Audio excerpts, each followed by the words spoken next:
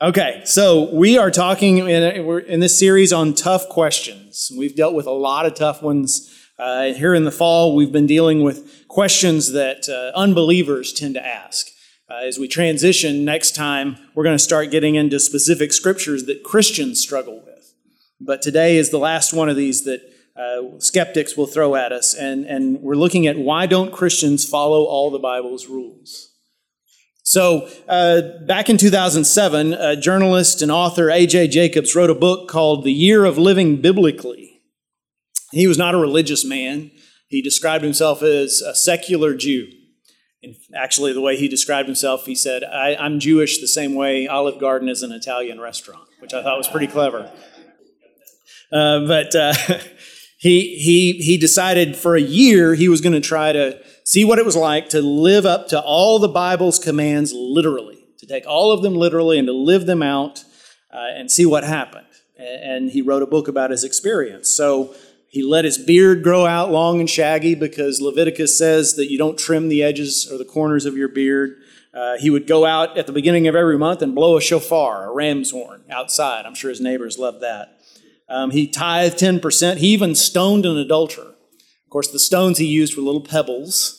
And the guy he was throwing those pebbles at was over 70, and he almost beat him up. But it was an experience, and the book that he wrote became a bestseller. And in fact, they made a TV series out of it that only lasted 13 episodes, and I understand was pretty terrible.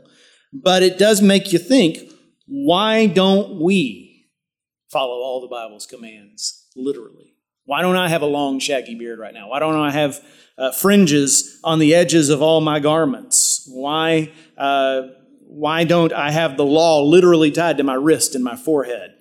Why don't I sacrifice a bull on an altar every time I sin or whenever I want to give God thanks for his blessings? For that matter, why do I mow my yard on Saturdays when the Bible clearly says that we're to honor the Sabbath day, the seventh day of the week, and rest from all our labors? So this is the kind of question that I used to think about a little bit when I was growing up, but not too hard.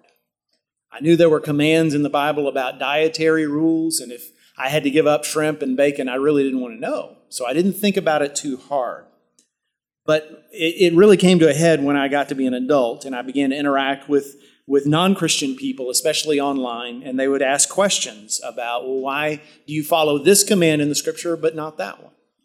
And they would say things like, you talk about what the Bible says about sexuality and you accuse us of doing wrong, but you ignore what it says about other things. Like, it says that if you have a rebellious son, you should take him out and have him stoned by the village elders. How come you Christians aren't calling on us to do things like that? You're just picking and choosing the parts of the Bible that fit your agenda. And some would even go further and say, you can't live up to all the Bible because it's all ridiculous. You should just throw it all away. And so the question we have to ask is not, are they right? We've talked about the reliability of Scripture. That's been the last two sessions of these tough questions is, why can we trust the Bible? How do we know that the Bible is true? But the question we need to ask is, are they right about us being inconsistent? Are we not true to the word we proclaim to believe? And if so, is God really angry with us for not following all these laws that we tend to ignore? Well, the answer begins by establishing what the Bible actually is, because a lot of people, including a lot of Christians, just think the Bible is a list of rules. It's a book of commands, and some Christians have called it an owner's manual for life. This is how to live. But that's not really what it is. The Bible is the story of God's love for us, his people. The story of God's effort, ultimately successful to redeem the world he made that we corrupted. And so you have to read it in that way. You have to read it through the lens of the life and death and resurrection of Jesus Christ. You have to read the whole Bible through the knowledge that here's what Jesus came to do. Here's what God is trying to accomplish.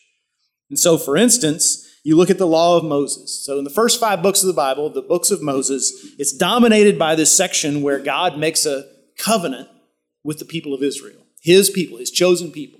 So Moses goes up on the mountain, comes down with the tablets, and inscribed on that is the covenant between God and human beings. And this is how we are to get right with God. Here's how we are to have a relationship with Him. Here's how we are to know Him and follow His plan. And so in the law of Moses, there are the 10 commandments that we're so familiar with. There's instructions on what kinds of sacrifices to perform and how to perform those sacrifices. Very intricate rules on that. There's rules about what you should eat, what you should wear, what days you should fast, when you should come to Jerusalem for a festival, and what you should do at those festivals. There's even rules about how you should spend your time on the seventh day of the week. What you can touch and what you can't touch, and what you can say and what you can't say. There are some of those laws, and this year as we've read through the Bible together, I can't tell you how many people have come up to me and said, well, what's this law about? I've never heard that before. One that's repeated more than once in the law of Moses is, do not boil a young goat in its mother's milk. Now, that was never actually a problem for me. I don't know why that's even there. And people say, well, what does this mean? So, scholars will tell you the law in the Old Testament, the law of Moses, served three purposes. Number one, it's there to remind God's people that He is holy. You don't approach God the way you would approach your fishing buddy or your brother-in-law or even your boss. God is different. God is higher. You have to be right with Him. You have to have your life right to approach God. And that's why so many of the laws are about cleanliness or about purity. Have you been eating the right foods? Are you wearing the right clothes? Have you performed this sacrifice in the right way, according to the specifications? Have you touched anything that's dead? Have you been in contact with anyone who has one of these particular diseases? There are so many ways you can disqualify yourself from coming into the presence of the Lord according to the law. So those laws were there, and the people, when they would read those laws or they would hear them spoken, they would remember, oh yes, our God is holy. He's not like anybody else. The second reason for the law is it was there to separate God's people from their pagan neighbors and the influence of those neighbors.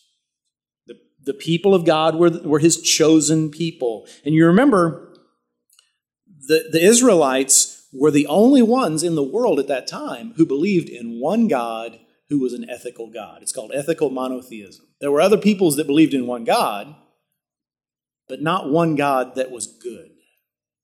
See, when you study the mythology of all those other people, you found most of them worshipped dozens of gods, maybe even hundreds. And all of them worshipped gods that were capricious, sometimes even evil.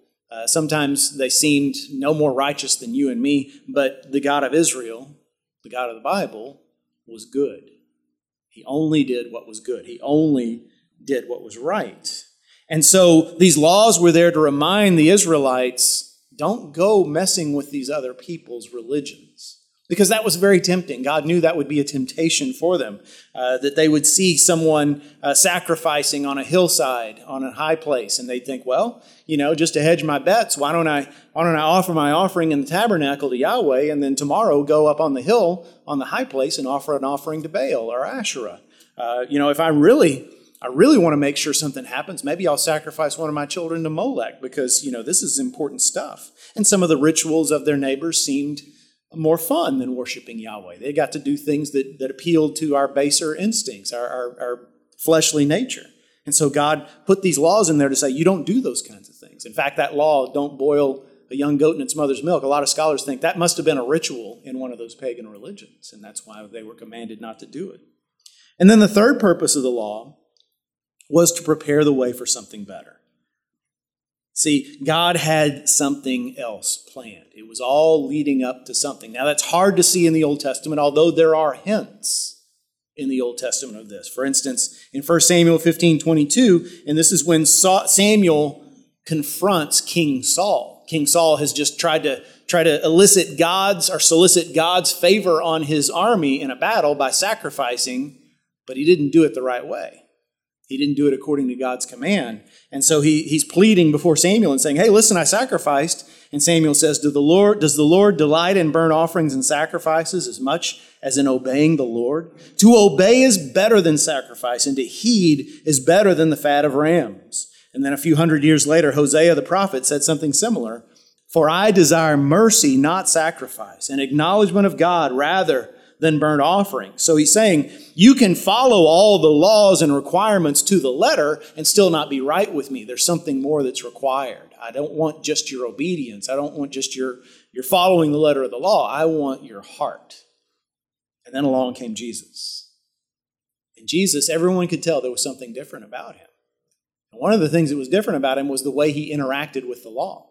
Because everybody in that world either rejected the law of God and went their own way, and those were the sinners, or they tried their best to follow it, like the scribes and the Pharisees. But Jesus had a different relationship with the law. On the one hand, in Matthew 5:19, he said, "Therefore, whoever relaxes one of the least of these commandments and teaches others to do the same will be called least in the kingdom of heaven, but whoever does them and teaches them will be called great in the kingdom of heaven." So he came along and he doubled down on the law of God. He didn't come along and say, well, let's just forget about the law of Moses. He said, no, it's going to stand forever. Don't you wipe this out. Don't you stop teaching this. This is truth. But on the other hand, in Mark 7:19, he declared all food clean. So he took hundreds of years of tradition and all of his ancestors for generation after generation had followed these dietary laws, and he said, nope, that's over. Now you can eat whatever you want. Now you can eat whatever your heart tells you to eat, because food is not what it's all about. And he would go around doing shocking things. He would touch a dead body.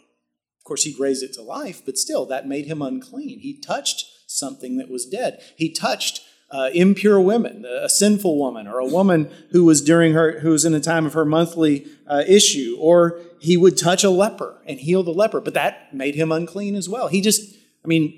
Godly people in those times would go to great lengths to avoid being made ritually unclean. Jesus didn't seem to care. And so people wondered about him, that they didn't understand. And then in Matthew 5:17, he said something really shocking. "Do not think that I have come to abolish the law or the prophets. I have not come to abolish them, but to fulfill them." No other human being who's ever lived could say that and get away with it. I am the fulfillment of the law. All the law points to me. Well, what does that even mean? And you've actually got to read the book of Hebrews to find the answer. Now, I know a lot of Christians who would say the book of Hebrews, aside from Revelation, is the hardest book in the New Testament, and yet it's there for a reason. It's there to show us what the law of Moses points to, what the law of Moses was preparing the way for. How does Jesus fulfill the law? Hebrews tells us Jesus is our once and for all sacrifice. Never again needs to be a sacrifice for our sins. That's why we don't kill animals on an altar anymore, because Jesus died for our sins once and for all time. Jesus is our Passover lamb. Jesus is our high priest. You know, as Baptists, as Protestants, as evangelicals, you should know that you don't need to confess your sins to me unless you've sinned against me personally. You confess your sins straight to God. You don't come to me. If you come and ask me to pray for you, I will, because I'm your friend. But you realize, of course, I hope you realize, that my prayers are no more powerful than yours are. Because we're all priests in the Lord. Because Christ is our high priest. And you have the same access to him that I do. And that little REV before my name doesn't give me any special ticket into the altar of God, because the blood of Jesus is the same for you as it is for me. Jesus, according to the book of Hebrews, is the fulfillment of everything in the Old Testament, including those tedious chapters that describe the building of the tabernacle. You're reading through that in Exodus and you're thinking, good grief, what is this all about? Why do I need to know what color the curtain was and how many candlesticks there were and what the table was made out of? What is this all about? And then Hebrews comes along and says, yeah, that's all about Jesus. That points to elements of his character. In fact, think about what happened at the very moment Jesus died. According to all four Gospels, the veil in the temple was torn in two from top to bottom. And that was God's invisible hand saying, there's no more barrier. Up till now, you could only come so far, or the glory of God would be too much for you. But now, as Hebrews says, we can boldly approach the throne. Think about this. This is just boggles your mind when you think about it. According to Hebrews, we are able to do things that nobody in the Old Testament was able to do. Even the godliest man or woman of the Old Testament couldn't do what we can do, which is just walk into the presence of God day or night. As Tim Keller says, if What kind of person wakes a king up at 3 a.m. to ask him for a drink of water? Well, only his child can do that. Well, that's what we are. We can petition God at 3 a.m. with no preparation whatsoever because we're his children, because Jesus has brought us into his throne room. Now, I could camp out on that for a long time, but let's move on. So you're sitting there, probably some of you saying, okay, that's all great, preacher, but you're really talking in circles. What I really want to know is, which rules do I have to follow and which rules do I not? Isn't that what we came here to discern? Which rules are still applying to my life and which ones can we just disregard? Well, with respect, that attitude is the problem. That attitude is the problem. When Jesus was here in the flesh, everyone was shocked at how he related to the scribes and Pharisees. Now, it's hard for us to get this because we've grown up thinking of them as the bad guys. But if you'd grown up in first century Israel, if you're like most of us, if you're the kind of person who loves people who are patriotic and ethical and religious and solid, then you would have admired the scribes and Pharisees more than anybody else. You would have prayed that if you had a son, he would grow up to be one of them, because they were the good guys. They were the ones they lived the godliest lives of all. They followed God completely. They were devoted to Israel. They were everything you wanted a person to be. And here comes Jesus and says, don't be like them. Don't follow them. They're not the right way. You know why? Because the scribes and the Pharisees had an attitude toward the law that was, okay, Lord, just tell me what I need to obey. What are the rules so I can follow them? They were focused entirely on the letter of the law. Jesus makes this abundantly clear in his teaching. They would find the letter of the law and say, okay, here's what I have to do, and then the rest of my life is mine. And Jesus said, it's great that you obey these 600 some odd commands, but I don't just want your obedience. I want your heart. I don't just want you to avoid killing somebody. I want you to love people, right? I don't just want you to not cheat on your wife. I want you to be mentally and emotionally faithful as well. Jesus said it's not about just the letter of the law. So let me make an analogy that brings this home for all of us who've ever been married or want to be married. Let's say a guy gets married, and on his wedding day, after the ceremony's over, he says to his young bride, okay, let's get a few things straight. I need to know what's required of me. So let's get this down on paper. How many times or how often do you need to hear me say I love you? Is that a birthdays and anniversary kind of thing? Or is it once a month? Do I need to suck it up and do it once a day? Just let me know. How often are you going to need some kind of, no strings attached affection? How many times do I have to hug you a day? Is that, once or twice? Just when I get home at night? Is that enough? How long every day do I need to listen to you talk? Will 30 minutes be enough? And can I be doing other things, or do I have to have my eyes right on you at all times? Because, just let me know, because I need to get this down, because I need to know what I need to do. And by the way, I've got a busy schedule. I've got hunting and fishing and golfing and going to football games, and I got all kinds of stuff to do. So how often can I be out of the house without you throwing a hissy fit? I need to know right now. Is it 5 nights a week? Is it 3? Is it 2? I need this. I need to know this. What's expected of me? Now, how is that relationship going to go? Well, it's going to go terrible, because that's not a relationship. That's a transaction. That's a business deal. But isn't that how a lot of us relate to God? Or just tell me, okay, I need to be at church on Sundays? Okay, I can do that. I can block off a couple of hours every week, and I can go, and I can sit, and I can do my part. Oh, you want me to give an offering? Okay, well, 10%? Well, should that be gross or the net before taxes? Just let me know. I need to know. Okay, so I can't say these words, and I can't do these things. Okay, I can probably handle that. Yeah, okay, that's good. So I'll give you that, and then the rest is mine.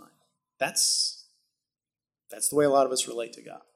As long as I've done this stuff, I'm good with God. But that's not a relationship. So just to be totally transparent, when Carrie and I got married, it took a while for me to realize what it meant to love her, because it took me a while to realize that she really needed our house to be clean. Okay? Now, I grew up in a home where my mom wanted me to pick up my stuff, but if I didn't pick it up, she'd pick it up. And that's just the way things went. Every once in a while, okay, Jeffrey, you got to get down and get that stuff picked. Okay, I'll do it, Mom. But Carrie grew up in a house where, this is not a lie, her dad, if you left anything out for longer than an hour, it went in the trash. So she was not used to clutter. Now, my wife is very, very sweet, and she just does not lose her temper, never yells, never, and just wouldn't do that. And yet, I can see it in her eyes. The little eye starts to twitch a little bit. And there's a stack of coffee cups on the end table, maybe 2 or 3 pairs of shoes down there. My daughter's come home, and all her stuff's laid out in one corner. And I'll say, kids, we need to pick up around here. Your mom's about to lose it.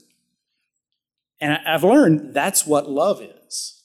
See, when I got married, I thought love was flowers and notes and grand romantic gestures. And the interesting thing is, if I were to stand up in front of the whole church and talk about what a beautiful and virtuous and intelligent woman my wife is, we'd go home that day and she'd say, thank you, don't ever do that again.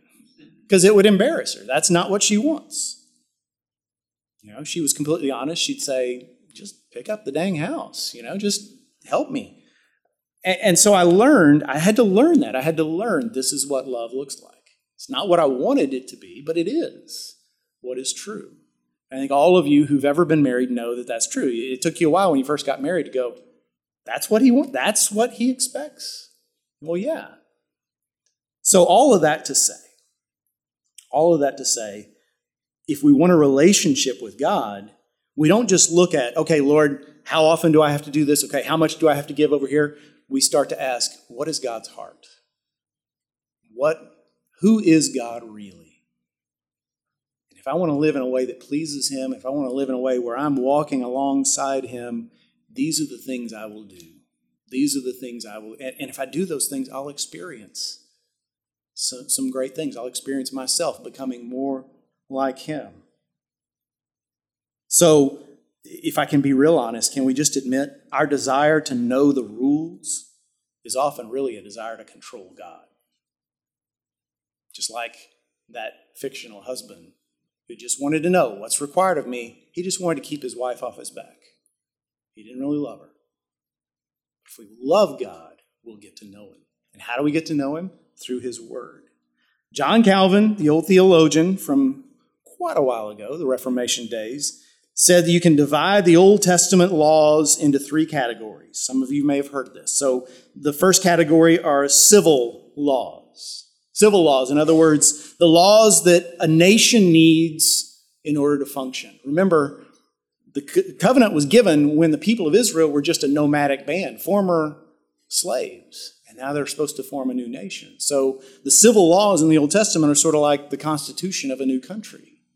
And these are laws that have to do with how you should treat people, how certain offenses should be dealt with. And there's a lot of capital punishment, there's a lot of retribution, there's a lot of eye for an eye. But all of that is intended to keep Israel a law and order state, a nation where things happen in a just way. But we don't follow those anymore because there is no more nation like Israel anymore. Even Israel today in the Middle East is not like Israel in the Old Testament. God doesn't have a covenant with modern Israel. There's not a son of David sitting on the throne. Old Testament Israel was unique. It was the only true theocracy in world history. A nation that was governed by God. And we know that these laws don't apply. Let me prove it to you. So Leviticus 18, one of the laws in Leviticus 18 tells us that in case of incest, the person guilty of it should be executed. Put to death. That is a civil law. But then we get to the New Testament, 1 Corinthians 5. And Paul is writing to the church at Corinth. And he tells them, I happen to know there's a man in your church that is sleeping with his stepmother. And y'all aren't doing anything about it. You know what I'm talking about? You've read 1 Corinthians 5. What does he say? Does he say, report him to the authorities so he'll go to jail? No. Does he say, take him out and stone him to death? No. He says, put him out of the church. Because there's no more civil law anymore. The people of Corinth didn't live in a nation. They lived in a secular nation, just like ours, just like every other nation on earth today. It's governed by human beings, not by God. And so the concern now is not the nation. The concern is the church, the people of God, and how they relate to one another and how they relate to the world. So those are the civil laws. In the Old Testament, they no longer apply to us. Then there are ceremonial laws. These are laws that have to do with approaching God and being in His presence. They're the cleanliness rules. They're the dietary laws. They're the sacrifices, the festivals. We don't follow those anymore. They no longer apply to us. We're no longer required to circumcise our sons when they're born. That's not a law that binds us anymore. We're no longer required to keep the seventh day holy.